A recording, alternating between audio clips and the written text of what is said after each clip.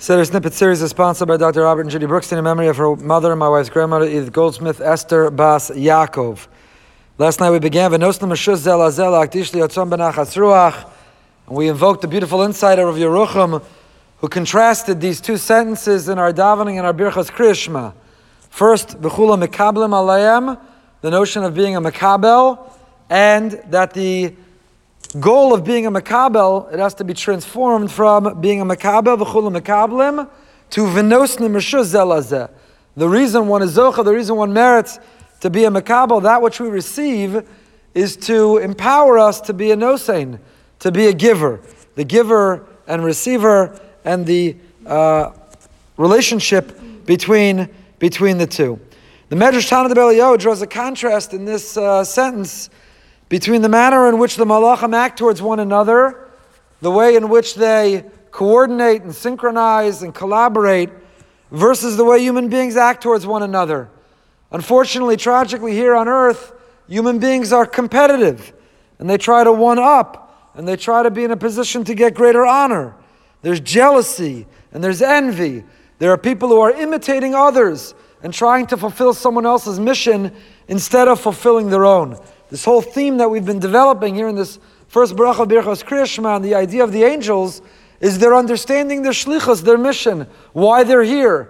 And their mission ultimately is to be marbek kvod shamayim, is to bring others closer to honoring the name of God.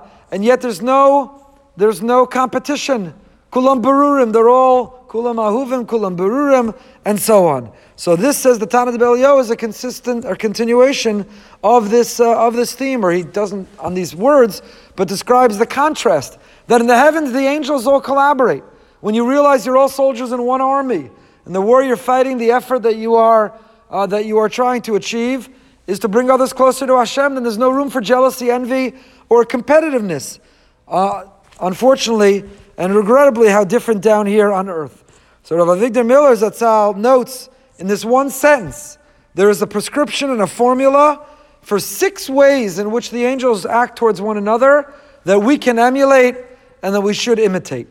What's lost on us too often, we fly through the sentence, we don't think about it. It refers to some celestial conversation we don't even understand or relate to. But if you think about it in this way, essentially the sentence every day is a Musar Sefer.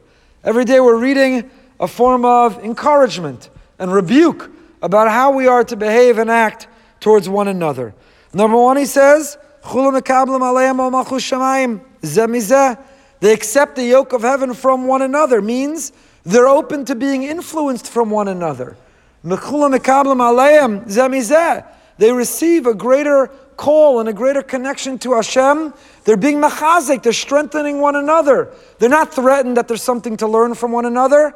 They're not inhibited to learn from someone else, but rather they collaborate and they seek guidance and they try to be inspired from one another. Number 2, v'nostim reshus zelazeh. They give permission to one another. There's a relationship. They are confiding.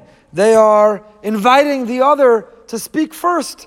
They're seeking, in the words of Stephen Covey, to first understand before being understood. And how is it they speak to one another? They want to sanctify God. How? Benachas ruach. There's a calmness. Nobody's trying to yell or shout over the other person. No one's trying to coerce the other person to subscribe to their views. But there's a dialogue, there's a discussion, there's a conversation, which is benachas ruach, with a sense of calmness, with a sense of being gentle. And besafa berura, there's a clear speech. What does it mean, safa berura? Says Rav Avigdor Miller, it means people are not duplicitous. They're not speaking out of 2 sides of their mouth. It's not that I say one thing but act differently. It's besafa verura. It's clear and it's consistent all the way through. It builds trust and it deepens the relationship. Uveneima. The angels speak beneima. What does beneima mean? With a sweetness, a pleasantness. There's a pleasant tone. There's a cordial demeanor. There's an effort to connect. It's beneima. Benachas ruach, safa verura, ubeneima. And lastly, number 6, kedusha kulam ke'echad. They want to proclaim His holiness. How? Ke'echad. There's a sense of unity. There's a sense of in unison. Nobody has the solo. Nobody's trying to distinguish themselves or stand out.